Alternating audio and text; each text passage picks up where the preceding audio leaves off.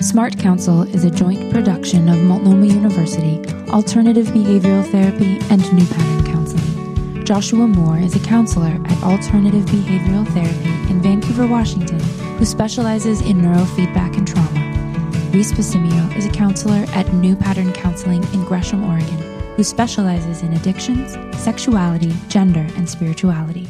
Thanks for listening and for joining the conversation. Welcome to Smart Counsel, the 3 rules of good.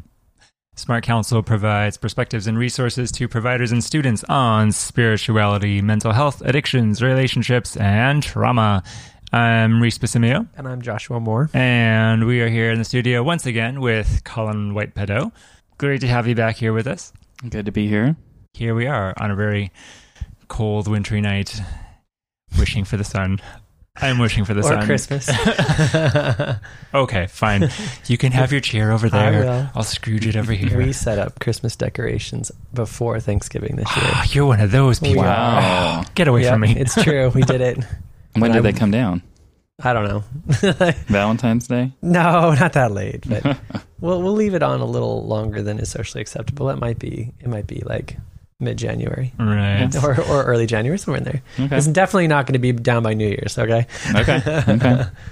So, for the listener who is just catching up with us, and we've also been lagging and out of the studio for a little bit, briefly, what is everybody reading, and who are you in the field? Not necessarily in that order. And yes. My name is Joshua Moore, of course, and I'm reading some books on neurofeedback, and I think currently I'm reading a book on cognitive psychology and a book on OCD. I've just got a couple things that I'm dabbling on and off. That sounds exciting. You always read the most interesting stuff. Well, some of them are, yeah, I think they are. They're super smart anyway. I'm Reese, and I have a private practice out in Gresham where I focus on everything related to sex. Well, not everything. Sex addiction, porn addiction, gender, sexuality, sexuality and faith crises, things like that. And we have a lot of fun there. I am finally reading The Body Keeps the Score by Saint Van der Kolk, which is really good. It's really great to pour over and really smart, and he's a great writer. And I also picked up, actually my priest gave this to me, and he asked me if I would read it and give him my opinion about it. The book Hold Me Tight I think it's by Sue Johnson, but it's like emotions-focused therapy for lay people, which I'm learning a lot from it because it's just really great and really well written. And now it's making me look at my relationship. I'm like, oh my gosh, all these things. So I'm definitely going to recommend it as a really good one for people to read. So that'll be cool. Colin, who are you and what are you reading? My name's Colin Whitepedo. I'm a licensed clinical social worker here, working in the crisis field and in healthcare. I'm not reading anything right now. I wish I was. I've been wishing that for a long time. But I often will chew on things for months and months at a time. So tonight's topic is something I've been chewing on for several months. And then I have a few quotes that are hanging around my desk that I look at and I think about and I share with people. So I'll share a couple of those. One of them is, feelings are never wrong. They are natural sources of information. So that's when I've been having a lot of fun thinking about validating people's feelings and seeing where they come from and trying to see what they're really representing. And then another one, this one's a little longer. Between the stimulus and the response, there is space. In that space is our power to choose our response. In our response lies our growth and our freedom. And that's from Viktor Frankl. And so I've been thinking about that for myself and how I relate to my work and in my personal life.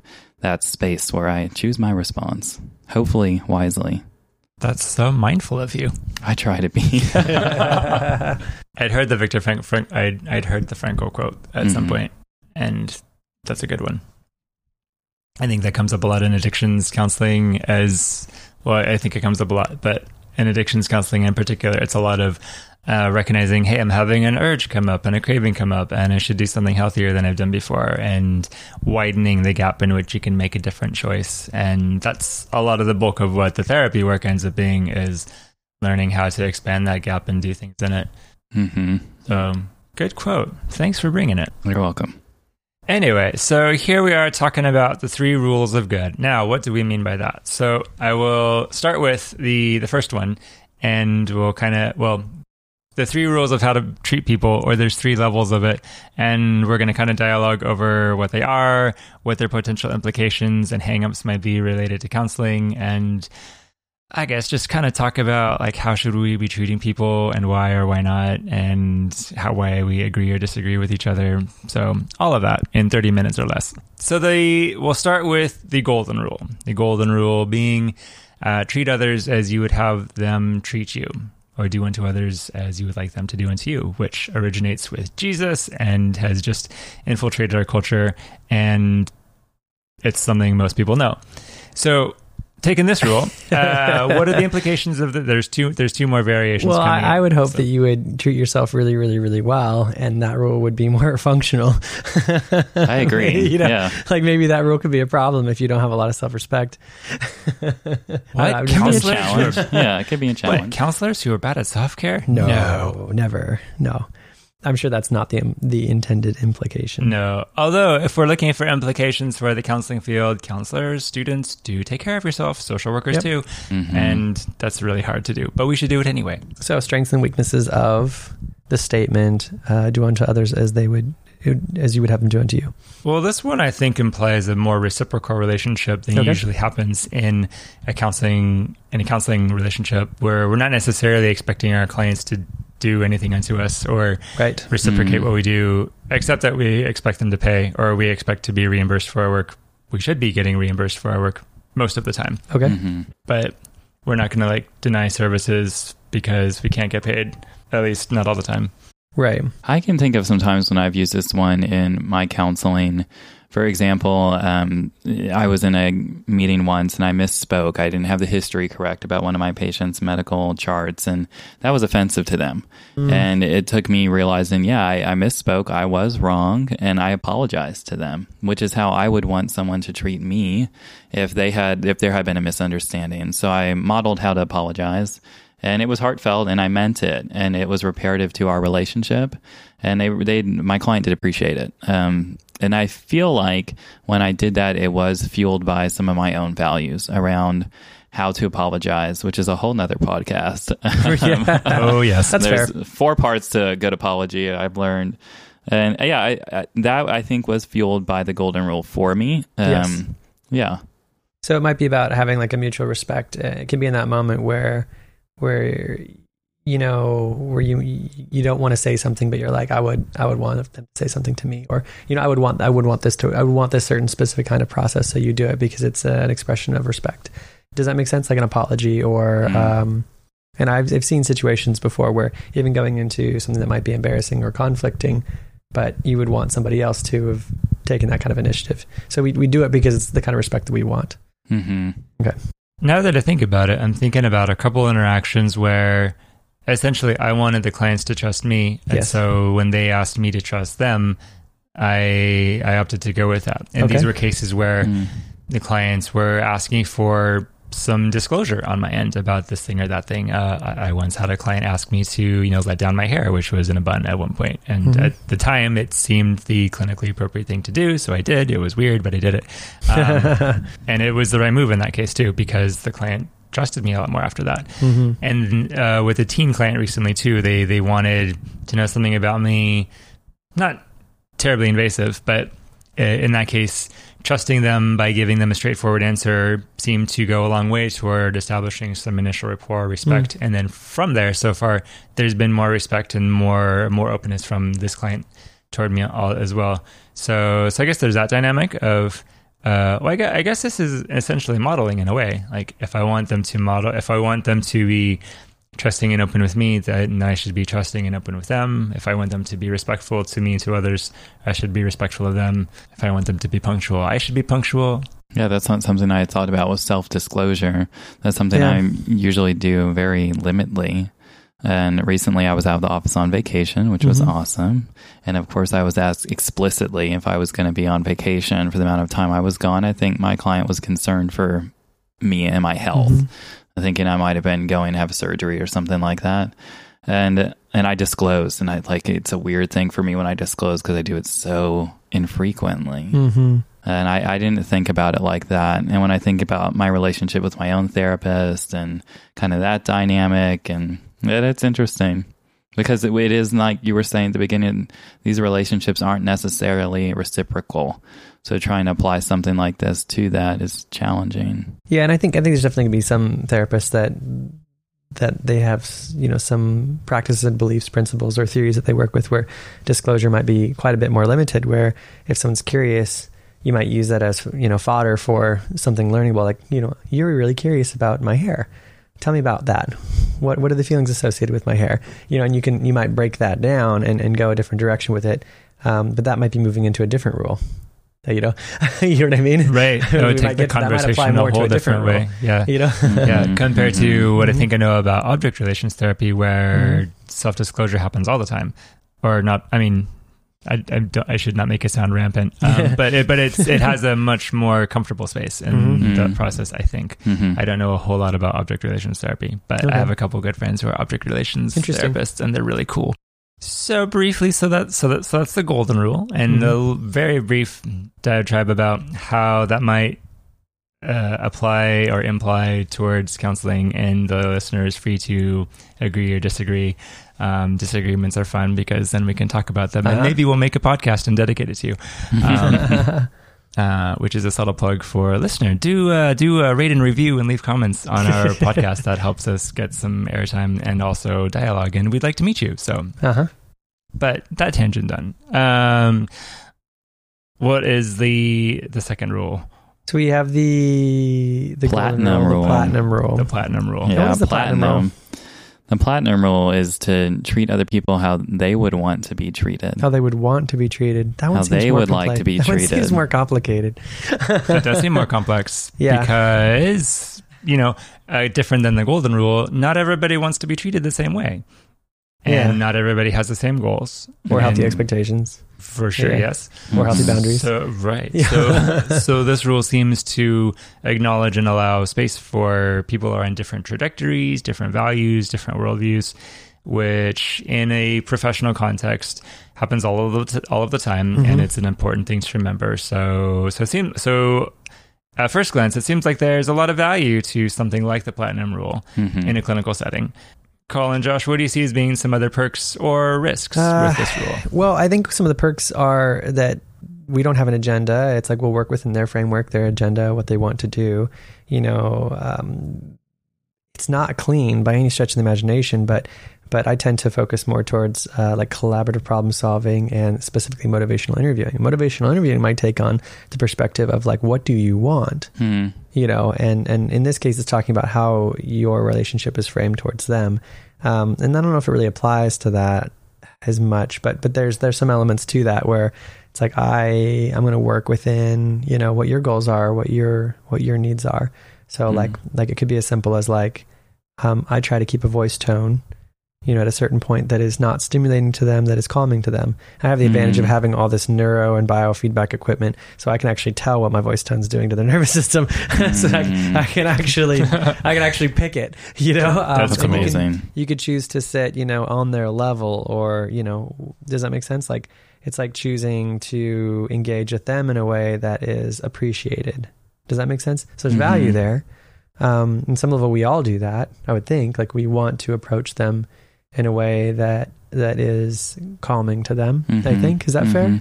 And then we do, to some degree, work with their goals. I don't know if that applies, but I think it might. Well, thinking person-centered goals, thinking individualized treatment plans, even thinking our basic tools of empathy and attunement. It's recognizing what is the other person's experience, what are they feeling in the moment, how much can I align with them and support them from within their worldview, their perspective.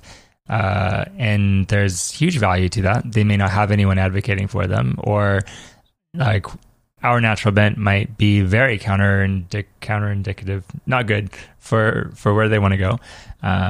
So, and besides that, just calling up the fact that we're not the ones in therapy. They're the ones doing their process, paying to achieve their own goals and not our goals. So it's important to recognize that. I think for me, when I first read about the platinum rule, it made me feel pretty insecure because it made me stop and relearn the golden rule, because it's so much more nuanced. And what I took from it was, this means I I need to be an expert on how this stranger wants me to treat them. And if they don't communicate how they want me to treat them, I somehow have to figure that out. So like what you were saying with being able to measure your voice tone and the neurofeedback and things, really helpful tools. It felt like a taller task, I think, when I first read about it, because I was like, wow, I just went spinning. Yeah. Everything from thinking about gift giving to how I interact in a counseling session to it took, it's like empathy got injected in there somewhere. It's almost like the golden rule got empathy injected into it for me. Because you had to look at the other person's perspective, like you said, maybe different from your own. And that can be challenging. So there's a lot of benefits to this, and a lot of challenges, and a lot of beneficial challenges. What are some potential pitfalls or hazards related to this rule? Sometimes your clients are not going to want to do anything that makes them uncomfortable. Sometimes they're not going to want to do anything at all. Yeah. And I mean, you have to sometimes cash in some rapport and stretch them a little bit and push them a little bit. They may not appreciate or may not desire to be uncomfortable. But that rule doesn't allow for, intentional awkward silence, or it doesn't allow for some of the more uncomfortable moments in counseling that are productive. What's an example of one of those moments? Challenge them on something. Again, awkward silence by itself is something that they don't desire that you intentionally allow. We do that a lot. The pregnant silence, asking, questions that they're uncomfortable answering. And they might be thinking in their head, like, I hope he doesn't ask me about that.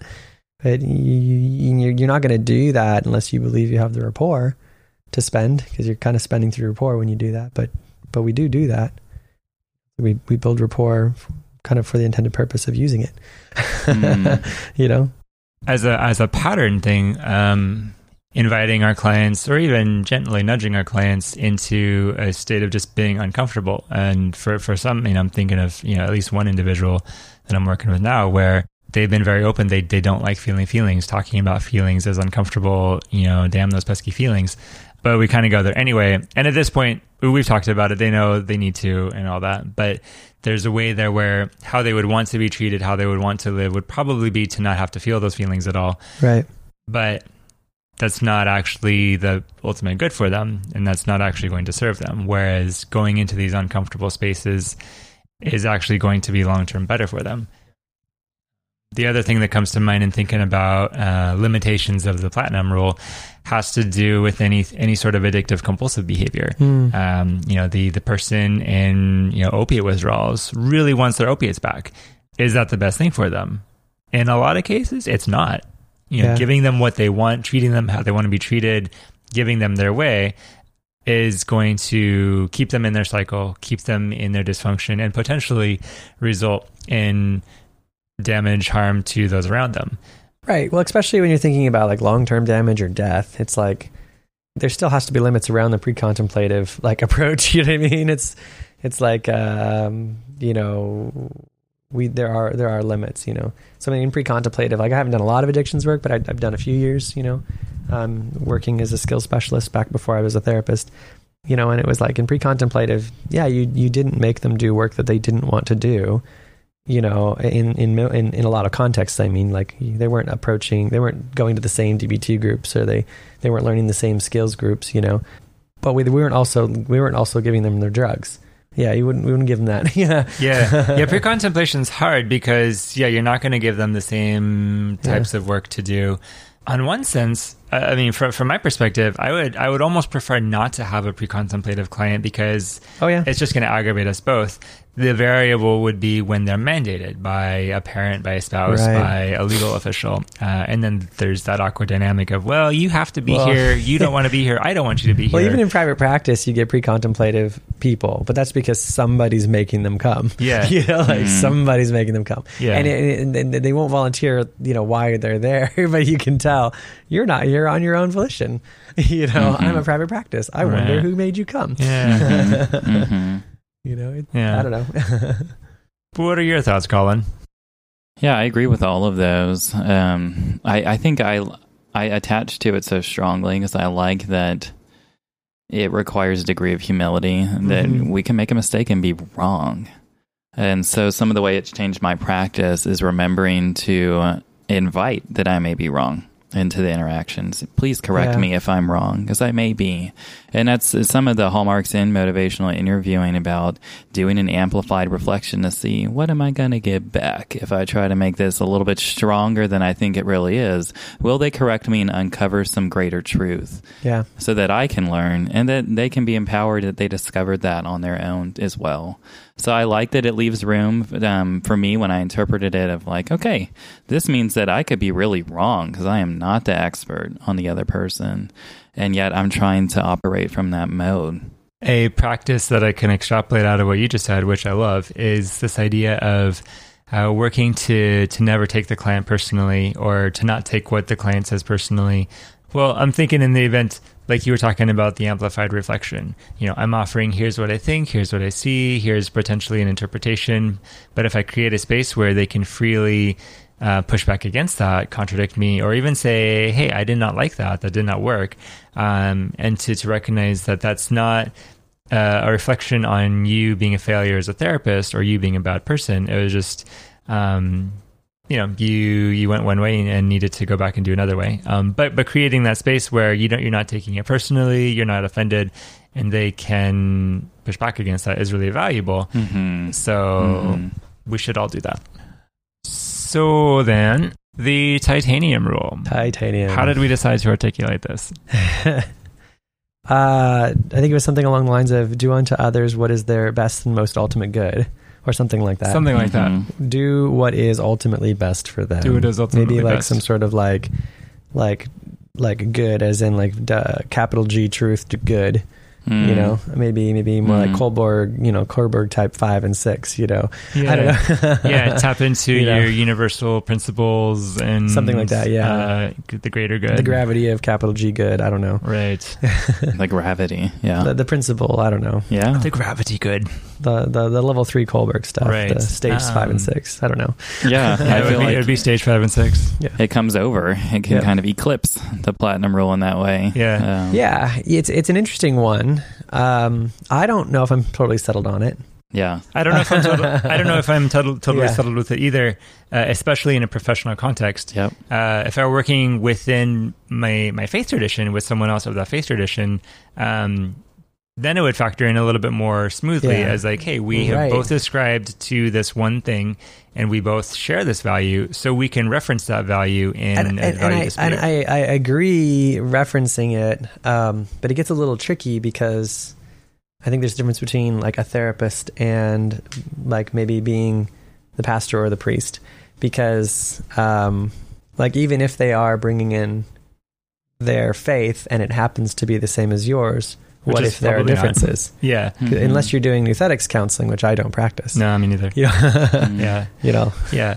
Which, and the reality is that we're in a professional context, there's many, many, many more situations where there's not a shared value framework, or at least not a total one. Or maybe we'll share like, one aspect out of 17 or something. Well, and I think there was an interesting situation a while back where I can use this as an example because I've seen it many, many times, but where I do an intake and they said that they specifically came to me because they have heard about my faith background, or, there's just enough information out there that some people refer to me because of, some of those elements of disclosure that I've made, or the degrees on my wall, for example, that are more evident. And one of the questions I asked when seeing a couple is like, is this, do you have egalitarian theology? Is there equal, nature in the relationship? It's a theological question. And sometimes the answer is yes, and that's not ultimately what's being practiced or what the belief is. You know what I mean? And what do you do? Well, do you critique their theology? No. That's where you can have a false sense of confidence, even thinking that you share a similar culture. Does that make sense? Mm-hmm. Absolutely. Because as much as, some labels like the Christian label, for example, it's a really big label, and there's so many subsets within there. It's very possible for two people to have the same label and actually have completely different beliefs. about Right. the same things. And so it's not at all... We sometimes we know if we're using the terms that mean the same thing. Right. Or terms are different sometimes. It's not at all safe to assume that you have a shared reference point. Right. So that's a problem. That's a problem. Yeah. And so we've been If you're, going down this rabbit trail of spiritual integration, which is interesting. We'll do more of it later. Right. But this rule, I think, more specifically talks about what do you do when you enter a room with someone who has a different belief system than you do, which, everyone will run into that, whether you are in a particular faith tradition or not, whatever your political leanings are, you're going to run into situations where your idea of the greater good is maybe the very, very opposed to the other person's idea of the greater good. What do you do in those situations? Yeah, I like how you mentioned culture. Yes. In that lens, in thinking about it, to me, the titanium is this higher level than the platinum, because it's not just, okay, what nuanced interpretation do I have of the cultures that I'm a part of and the labels I carry and am proud to carry? There's this umbrella that is maybe pluralized beyond me that I think kind of taps into culture on the titanium level. Yeah. I don't know quite how to say it. It feels more like a general projection, and like I'm having to get acquainted with something that maybe it's not in my belief or value system, and I know this is something that's higher up. Yeah. And I'm going to either support it or I'm not. Well, you got my wheels turning a little bit now. I'm thinking a little bit more three-dimensionally about it, because it might be about like how you're oriented, like in your thought process. Like, what are you aiming at? What do you actually focus on? When you say orienting, I'm referring to, almost like a neurological term. Like, what is your brain aiming at? And their brain processes very small amount of information that it's granted. Even by the optic nerve, it's like 2% of the information actually gets processed by the brain. And so how does the brain choose the 2%? It's based on what you are looking for. And that's a problem. Okay, that's a huge problem, because we don't see primarily based on the stimulus in front of us. We see primarily based on what we are anticipating. Based on what we are wanting to see. Yes. That's a huge issue, which means that how you're orienting, if I'm orienting towards trying to understand what they want, or trying to understand what I might want, that's different. Or trying to understand, it as truth. That the orienting ourselves towards truth, trying to get that 2% that we're taking in, to be aiming at what is their ultimate good above my own agenda and above their agenda. That may not be flawless, but I'm starting to come around and go like, oh wait, I get it. Seeing it from a neurological perspective, I think I do like the titanium model actually, because you're going to see what you're looking for. So what are you looking for? Do you know what I mean? That's the basic question. Yeah. Well, if we're going to go there, I mean, that seems to mean it really is important then that you as a therapist be a morally sound, healthy, virtuous, kind person. Because if you are looking for flaws, you're going to find flaws. And that's very true. But we can also get tripped up there, because if we're thinking about like if I'm thinking about my morals, I'm thinking about what I think my lifestyle should be. Yeah. You're not orienting yourselves towards necessarily. You might be accidentally orienting yourselves more towards yourself. Mm-hmm. Does that make sense? So I'm assuming, but how do you orient yourself towards like a principled truth? Does that make sense? And I don't know how to answer that fully. Can you ask the question again in a different way? If I'm orienting myself towards a greater truth, how do I make sure that I'm not aiming for my greater truth? Yeah. And I'm saying like, yes, I believe and hope. And of course I believe that my greater truth, I have a bias. I genuinely believe that it's more accurate. Do you know what I mean? But right. where are you crossing the line from just falling back on the platinum rule? It's true. Falling back on the golden rule. It's true. You know what I mean? And you're falling back on it. And I'll agree too. I mean, from within my belief system, I have a belief and I have a big hope that I'm right about a lot of things, and that the truths I hold are good. Right. But I don't know, and I may be wrong. And even if I am right, I still understand it very poorly, in a very limited way. And there's a lot of ways where I'm not going to apply that truth adequately at all. So I'm actually feeling less comfortable with this as a way to approach therapy, in that, again, given that it's a professional, it's a clinical setting, I'm going to lean the direction of well, I'm going to mostly lean the direction of our greater good. Right. Doesn't really have a very big place in the therapy room. Most of the sort of, but then I mean, obviously it's not at all appropriate to be imposing a belief on the client, or to be trying to direct or coerce them into a particular belief.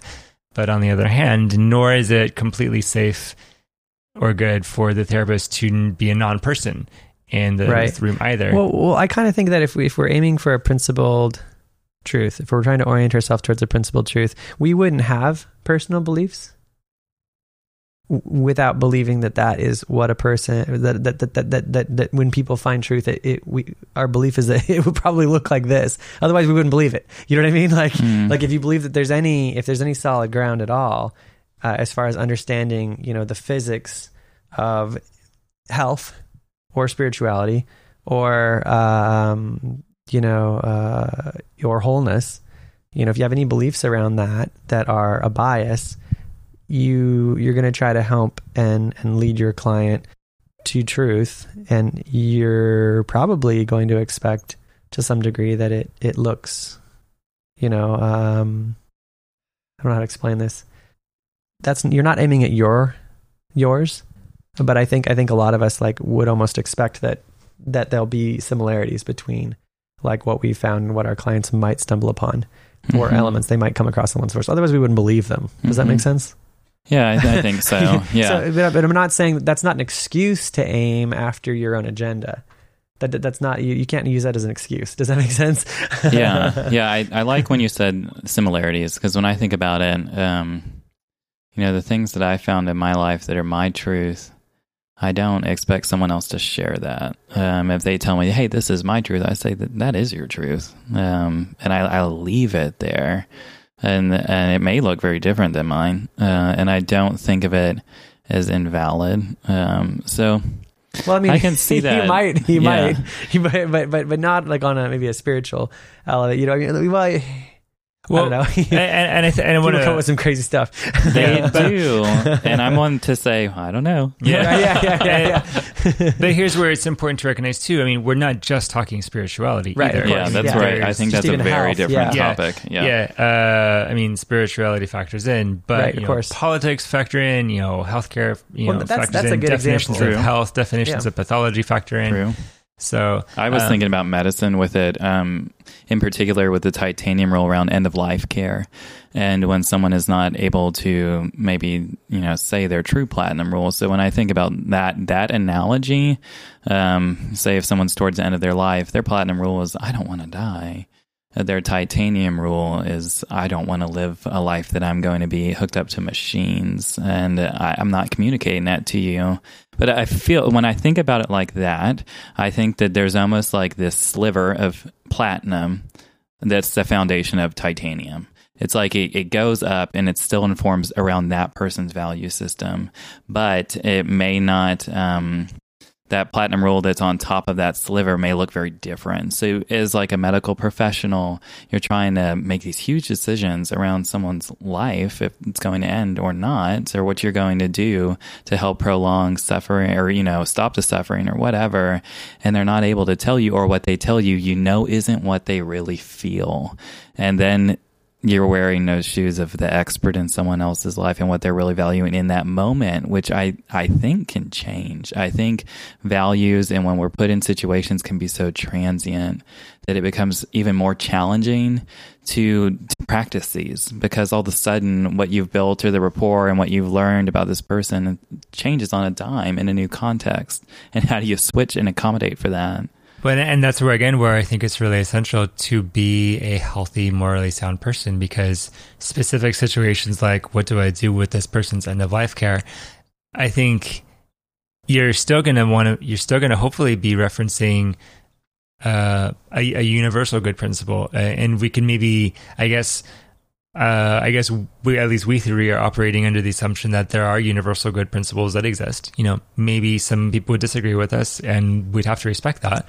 But yeah, I mean, that would be how we would navigate those specific situations, is having a sense of the good somewhere, and different ideas of what that is, or how to practice it. But if there were no good to reference, then, or if there were good to reference and not everybody referenced it in the same way, then that would, I guess I could get a little bit murky. But I feel like it would be like, I wouldn't want just anyone making that call over me and my end of life care. I would want someone who was, at least going to be, deliberate, cautious, inquisitive, very, very mindful about a lot of things, not somebody who is just kind of careless, what's going to be, the cheapest solution. So I guess there's a difference there. One of the things you had said something a little while ago, Colin, that made me think about how this would filter into a clinical setting. And there's the specific situations we might have to navigate, specific decisions we might have to make or walk with a client as they make.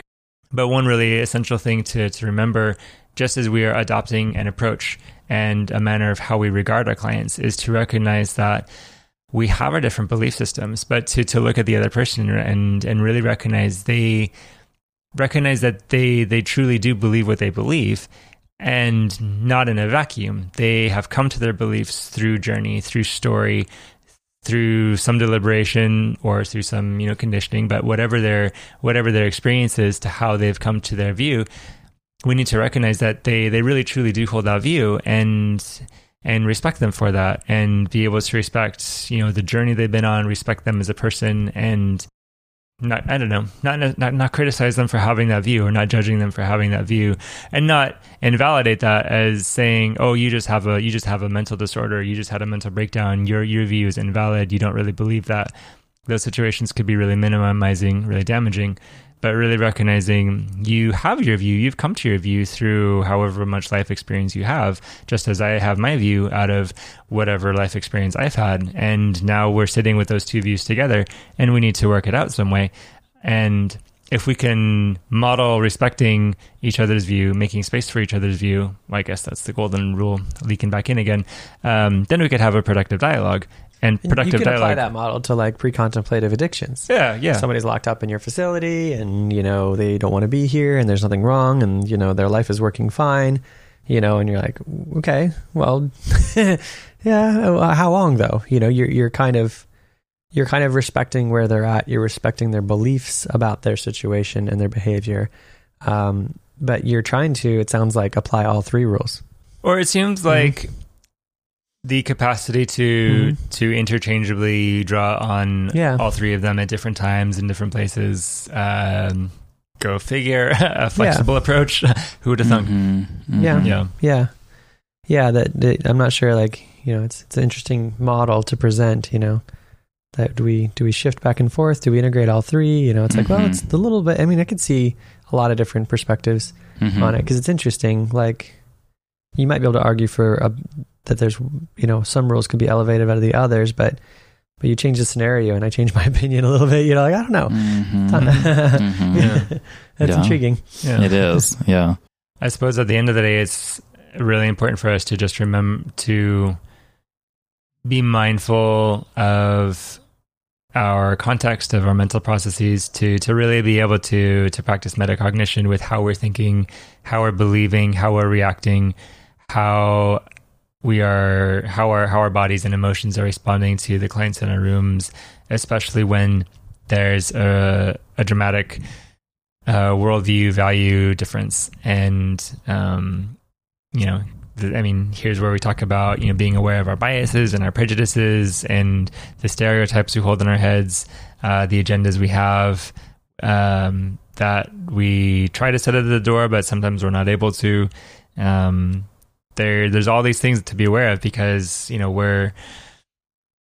we the professionals, we're humans coming into the room, and we bring all of the stuff with us, just as the client brings all of the stuff with us too. And to forget about that, or to be careless about it, or to be unaware, unmindful, reckless with this would be to cause damage. Whereas to be mindful, aware of all of these things, again, can become the platform for having productive conversations. So any other thoughts on this, on any of these three? I have so enjoyed thinking about it for so many months, and how it causes me to put a mirror up and think about how I'm affecting other people, both personally, professionally, amongst my colleagues and amongst my clients.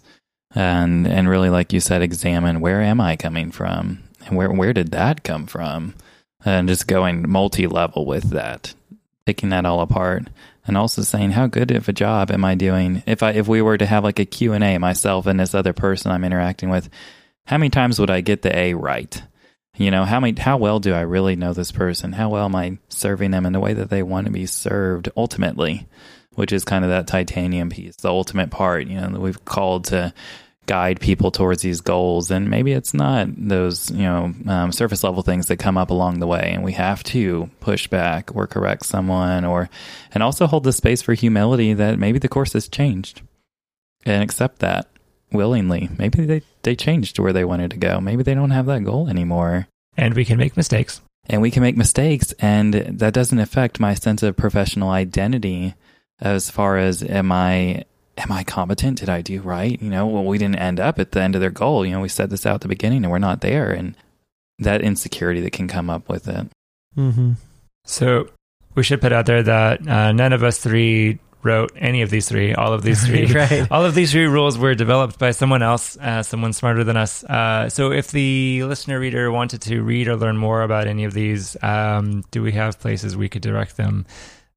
Yes, we do. Yeah. I mean, Google produces a lot. I'm not sure if Google produces anything. Well, I know I Googled all of these. Google is a platform. Yeah.